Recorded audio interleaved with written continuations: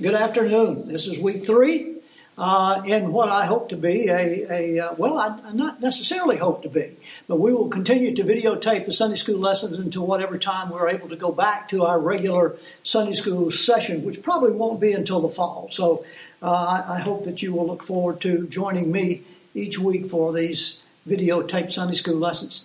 I want to go right into the lesson today, because I'm not real sure how long it's going to take, but I am committed to keeping it within the half hour that's allotted for it. So let me go ahead and open us with prayer, and then we'll get started with the lesson. Father, we know that you are a mighty and a merciful God. You have sent your Son to heal our broken lives, and we are grateful for that. And we are eternally grateful for that, Father. So we thank you. But we also praise you this afternoon, Father, that you have also sent healing in doctors and nurses and others to care for the sick and the suffering in body and in spirit. We thank you for them. But today we do claim your promise of wholeness and life. And Father, as we pray for those who are ill in body or mind and who long for your healing touch, we ask that you would this day, that the weak might be made strong and the sick might be made healthy, the broken might be made whole, and that you would confirm those who serve them as agents of your eternal love. Father, we also ask that we may all be renewed in vigor, that when we consider what is going on, that in terms of the sick being made whole and made healthy, and the weak being made strong, as to whence that come, we ask, O Lord, that you would encourage us to be vigorous in pointing to the risen Christ, who for our sake conquered death so that we might have life eternal. And these things we ask in his precious name. Amen. All right, today I want to go back to what we were talking about last week, which was the rich young ruler who came to Christ and asked him about what he needed to do in order to be or to have eternal life. And, of course, I'm not going to read that whole thing. I'm not going to review that whole thing. But I do want to use part of it as a segue into what we're going to talk about today. So if you have your Bibles, and you will open them to Matthew, the 19th chapter, 3 verses I want to read. I want to start with the 16th verse. And here we find a rich young man. It says, "Now behold, one came and said to him, 'Good teacher, what good thing shall I do that I might have eternal life?'" Now, he was looking for eternal life. He had everything else in life. He did not have that sense of eternity as far as his life was concerned. Then jump down to verse 23. And this Jesus has already given him some instructions about what he might do in order to have eternal life. The young man said, "I've done all of those things. What else can I do?" And Jesus then gives him the news that he must sell all that he has and then come and follow him. And then, of course, because he had so much, he was disappointed in that and dejected. He walked away. And then, of course, Jesus turns and he addresses his disciples who were standing nearby. And he said in the verse 23, "Then Jesus said to his disciples, 'Assuredly I say to you that it is hard for a rich man to enter the kingdom of heaven. And again, I say to you that it is easier for a camel to go through the eye of a needle than for a rich man to enter the kingdom of God.'"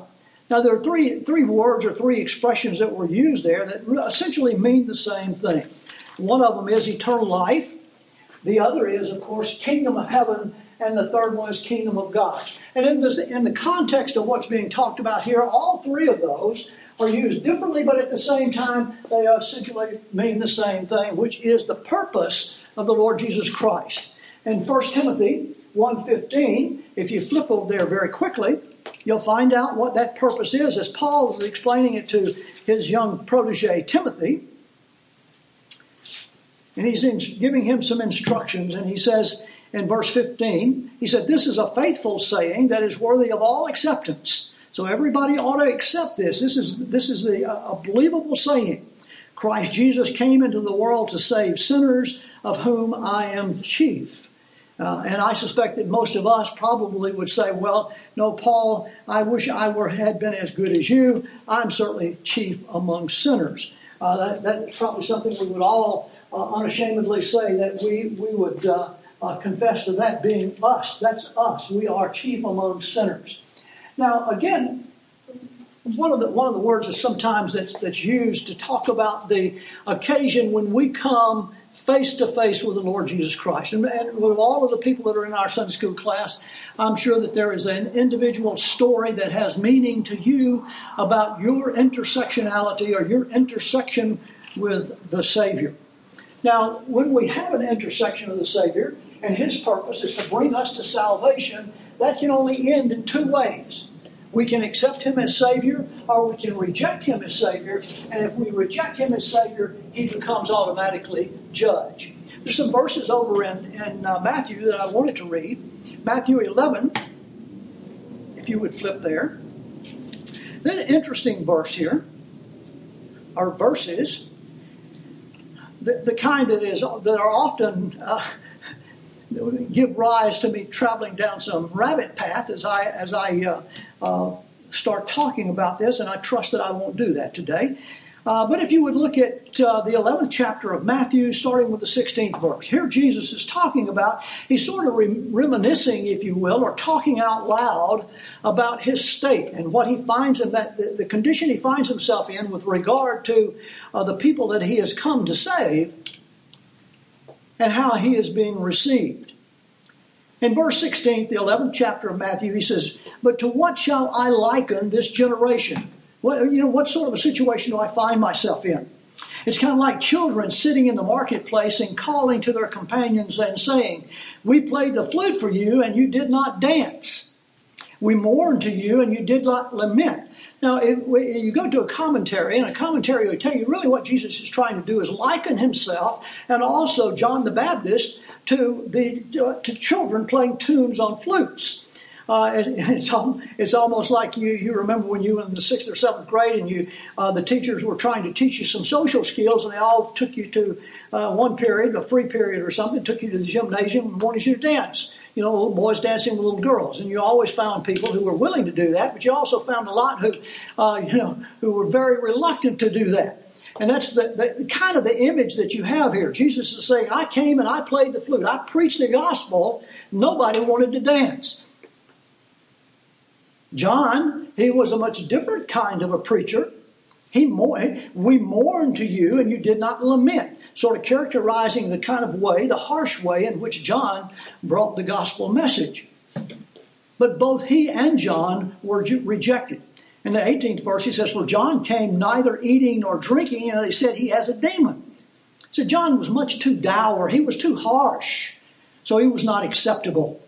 And then verse 19, he says, "The Son of Man," talking about himself, "he came eating and drinking, and they said, 'Look, he's a glutton and a winebibber, a friend of tax collectors and sinners.' But wisdom is justified by her children." Another one of those interesting sayings that you'll find in the Bible. It probably has evolved into our grandparents. It's something maybe your grandmother might have said, or your mother may have even said it, when they wanted to kind of make a point about the outcome of something. They might say, well, the proof is in the pudding. Jesus said the wisdom is justified by her children. And what he's talking about here is that when the gospel message is preached, whether it's preached dour and harsh or whether it's preached as a much easier way, if you will, eating and drinking and drinking wine and being a friend of sinners and so forth. Regardless of which way the gospel message is delivered, the proof of whether it's effective or not is in fact the results of that ministry.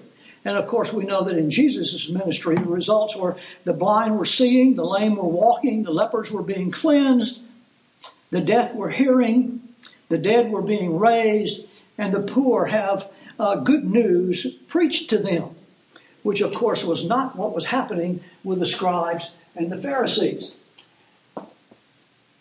Jesus comes as our Savior. And he comes as our Savior, of course, in today's world through the preaching and teaching of the Word. And, of course, if we reject the preaching and the teaching of the Word, regardless of how it's preached, then, of course, we open ourselves to, of course, Jesus not becoming our Savior, but, in fact, our Judge. And if you will look over in Matthew, the 7th chapter, you will find what that entails.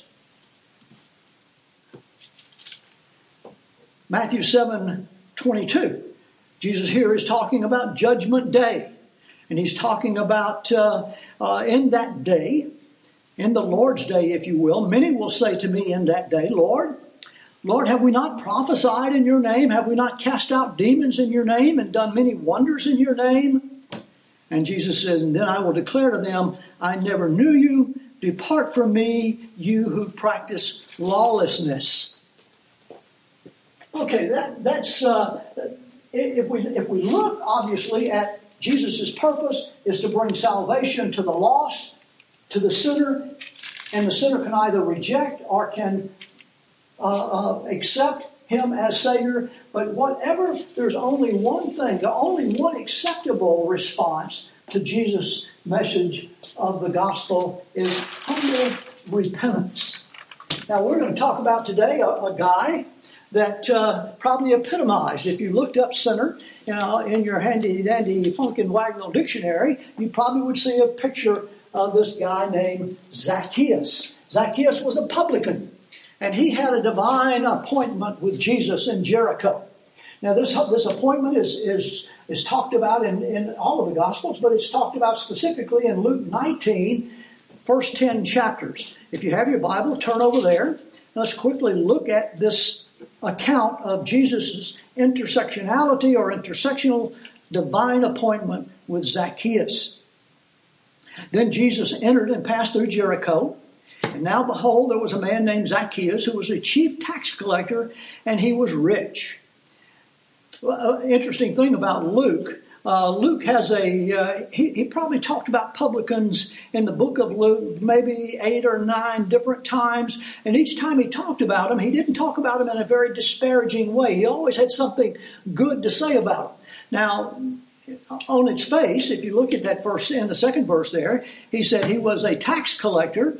And of course, if you put that in parentheses, most people, certainly of that time, would have thought, this is a sorry, no good rascal here. This is not only a secular sinner, but he's also a spiritual sinner. And then sort of that, and parenthetically says, and he was rich. So he had something good to say about him, even though he characterized him as a tax collector, which everybody accepted as being really a bad character. And he sought to see who Jesus was. When Jesus came to Jericho and was moving down the street, he was being followed by lots of people, and the crowd sort of preceded him as everybody ran along the street trying to get in front of him so they could get a good view. And as he sought to see who Jesus was, but could not because of the crowd, for he was short of stature. Most of us will remember in Bible school, or certainly when we were in the early Christian education programs, we sang the song about the wee little man, Zacchaeus, climbed up into a sycamore tree. Verse 4 says, he ran ahead and he climbed up into a sycamore tree to see him, for he was going to pass that way. And when Jesus came to the place, he looked up and saw him and said to him, Zacchaeus, make haste and come down, for today I must stay at your house. So he made haste and he came down and he received him joyfully. But when they saw it, they all complained, saying, he has gone to be a guest with a man who is a sinner.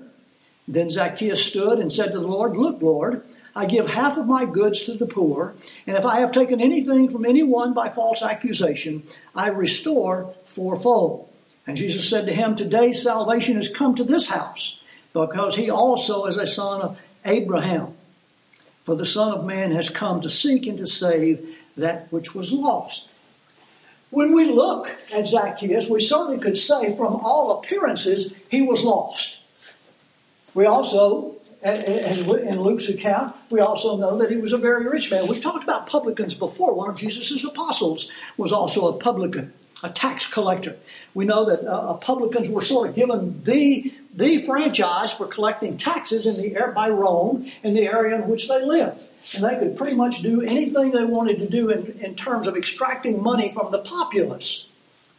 They certainly didn't have to apply, as long as they got enough to satisfy Rome, anything else they got, that was fine with Rome. And so they all were rich. They were all unscrupulous. They were all people who were out of not only their own greed and sense of self-importance, but they were despised by the people because they were acting on Rome's behalf. Now, the interesting thing is that Zacchaeus, as the word says, Zacchaeus sought to see who Jesus was.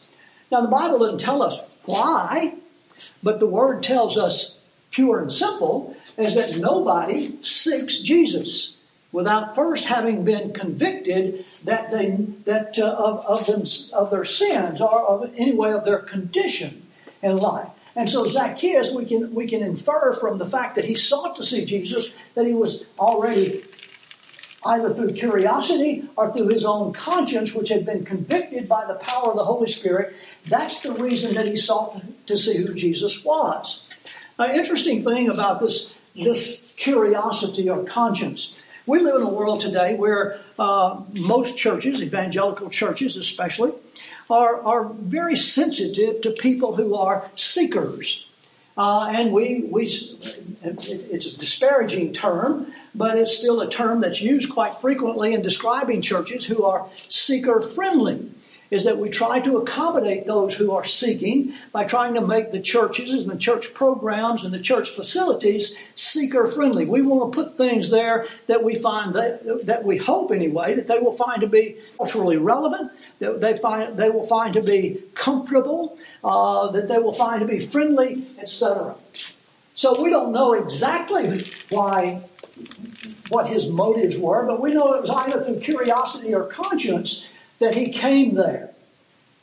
Now we know that Christians, and I think I can say this unequivocally, is that all of us who ultimately come to faith in the Lord Jesus Christ, we did that as a result of the convicting power in our heart. We didn't plan it.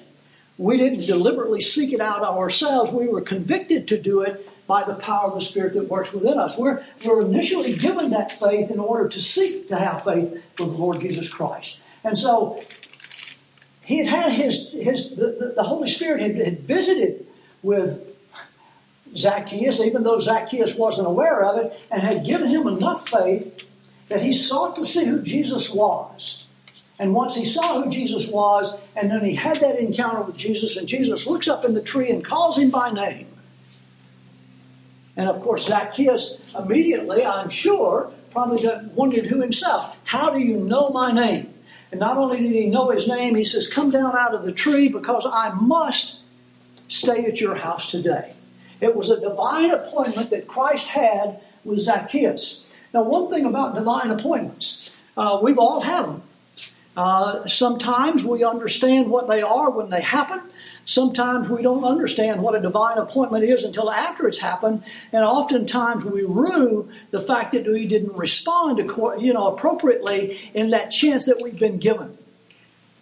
And that, of course, is one of the side lessons, if you will, of this particular story in Luke about Zacchaeus, is how do we respond? Do we see him as our Savior, or do we, because of our rejection or our procrastination, see him as a judge, or he becomes our judge when we reject his salvation?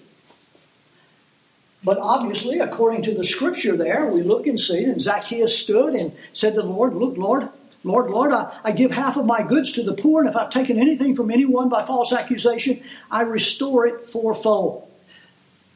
Now, Zacchaeus, we don't know what went on at home. We don't know what they had for dinner. We don't know whether Jesus stayed the night or was going to stay 3 or 4 days. But we know that it obviously had a tremendous impact on Zacchaeus. Because at the close of this meeting that they had, and Jesus staying in his home, Zacchaeus then confesses to the Lord that he's going to give half of his goods, half of the money that he has, he's going to give to the poor.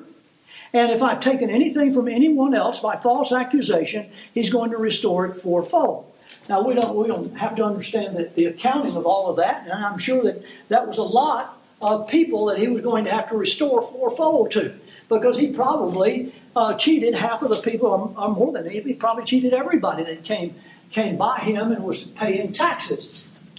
And the law didn't require that he restore it fourfold. But that's what he said he was going to do. So his meeting, the convicting power of the Holy Spirit, and his meeting with Jesus had encouraged him or had changed him as a person to the extent that he wanted to make sure that he went beyond what the law required in restoration to those that he had cheated. And Jesus said to him, today salvation has come to this house because he also is a son of Abraham. And what he means by that is that regardless of what he was, he is a man of faith, and like Abraham, his faith he is counted as righteousness. And so he is a son of Abraham. Now, the last thing that I wanted to talk about this afternoon, something we refer to as the fruits of salvation. We sometimes refer to the fruits of the Spirit, and we talk about all of the things that the fruits of the Spirit are, the different characteristics of our Christian behavior, which we can identify as the fruits of salvation. Now, one of the things that, going back to this thing called criticism, the usual criticism is that, well, what should people expect when we come to faith in the Lord Jesus Christ? Now, I've used that expression, the lordship principle or the non-lordship principle, or the no-lordship principle, if you will, and what it means to some people. Those people who are advocates of this theological position of no lordship say that saving faith is in fact saving faith. Accept the four truths of the gospel. I'm a sinner. He's a Savior. He died for my sins, and I have faith, and my faith in Him gives me eternal life. So if we accept those four truths, that's all we've got to do. And of course, then the counter to that, of the lordship people, is not only do we accept the four truths, but there's more beyond that we have to do. Just as Zacchaeus was doing here, just as Jesus asked or requested that the rich young ruler do, and others that we've already talked about in terms of those who've experienced the power. They've had their intersection with Christ, and they're responding. Some, of course, like the rich young ruler, did not respond appropriately. He went away dejected. But Zacchaeus, he responded with an open heart. He was eager, he was generous, he was obedient, and he was, as described in 2 Corinthians 5:17, the purpose of salvation. Paul is talking here to the Christians there in Corinth. And he's telling them what you must be like if, in fact, you come to faith in Christ. I've read this verse. I thought I'd have an easy time just flipping to it. 5.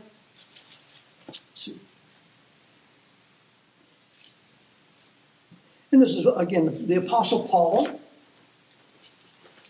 I'm going to start at verse 16. It says, therefore, from now on, Paul talking to the church in Corinth, therefore, from now on, we regard no one according to the flesh. And even though we have known Christ according to the flesh, yet now we know him thus no longer. He's gone. He's been crucified. He's been resurrected. He's ascended into heaven. So we don't know Christ anymore. Therefore, if anyone is in Christ, he's a new creation. Old things have passed away. Behold, all things have become new. Now all things are of God, who has reconciled us to himself through Jesus Christ and has given us the ministry of reconciliation. That is, that God was in Christ reconciling the world to himself, not imputing their trespasses to them, and has committed to us the word of reconciliation. Now then, the kicker, now then, we are ambassadors for Christ, as though God were pleading through us. We implore you on Christ's behalf, be reconciled to God. We have to be, as Paul goes on to say, we have to be new creatures. We must be transformed because we are in Christ and he is in us. And so the purpose of salvation is to become like Christ. Now, I wanted to close today, go back over to Luke, and give you another picture, which is somewhat similar to, sort of contextually, it's a part of what we're talking about today. Jesus is talking about, early on, we talked about in coming as a Savior, and what Jesus was saying is this generation that we've come into, both he and John came into a generation. He preached the gospel in one way, John preached the gospel in another way. Both had followings of people, but they had completely different techniques. John the Baptist in Luke 3:8. I wanted to read what he said. Just to give you sort of I'm going to say it's something to think about as you go home. You're already home.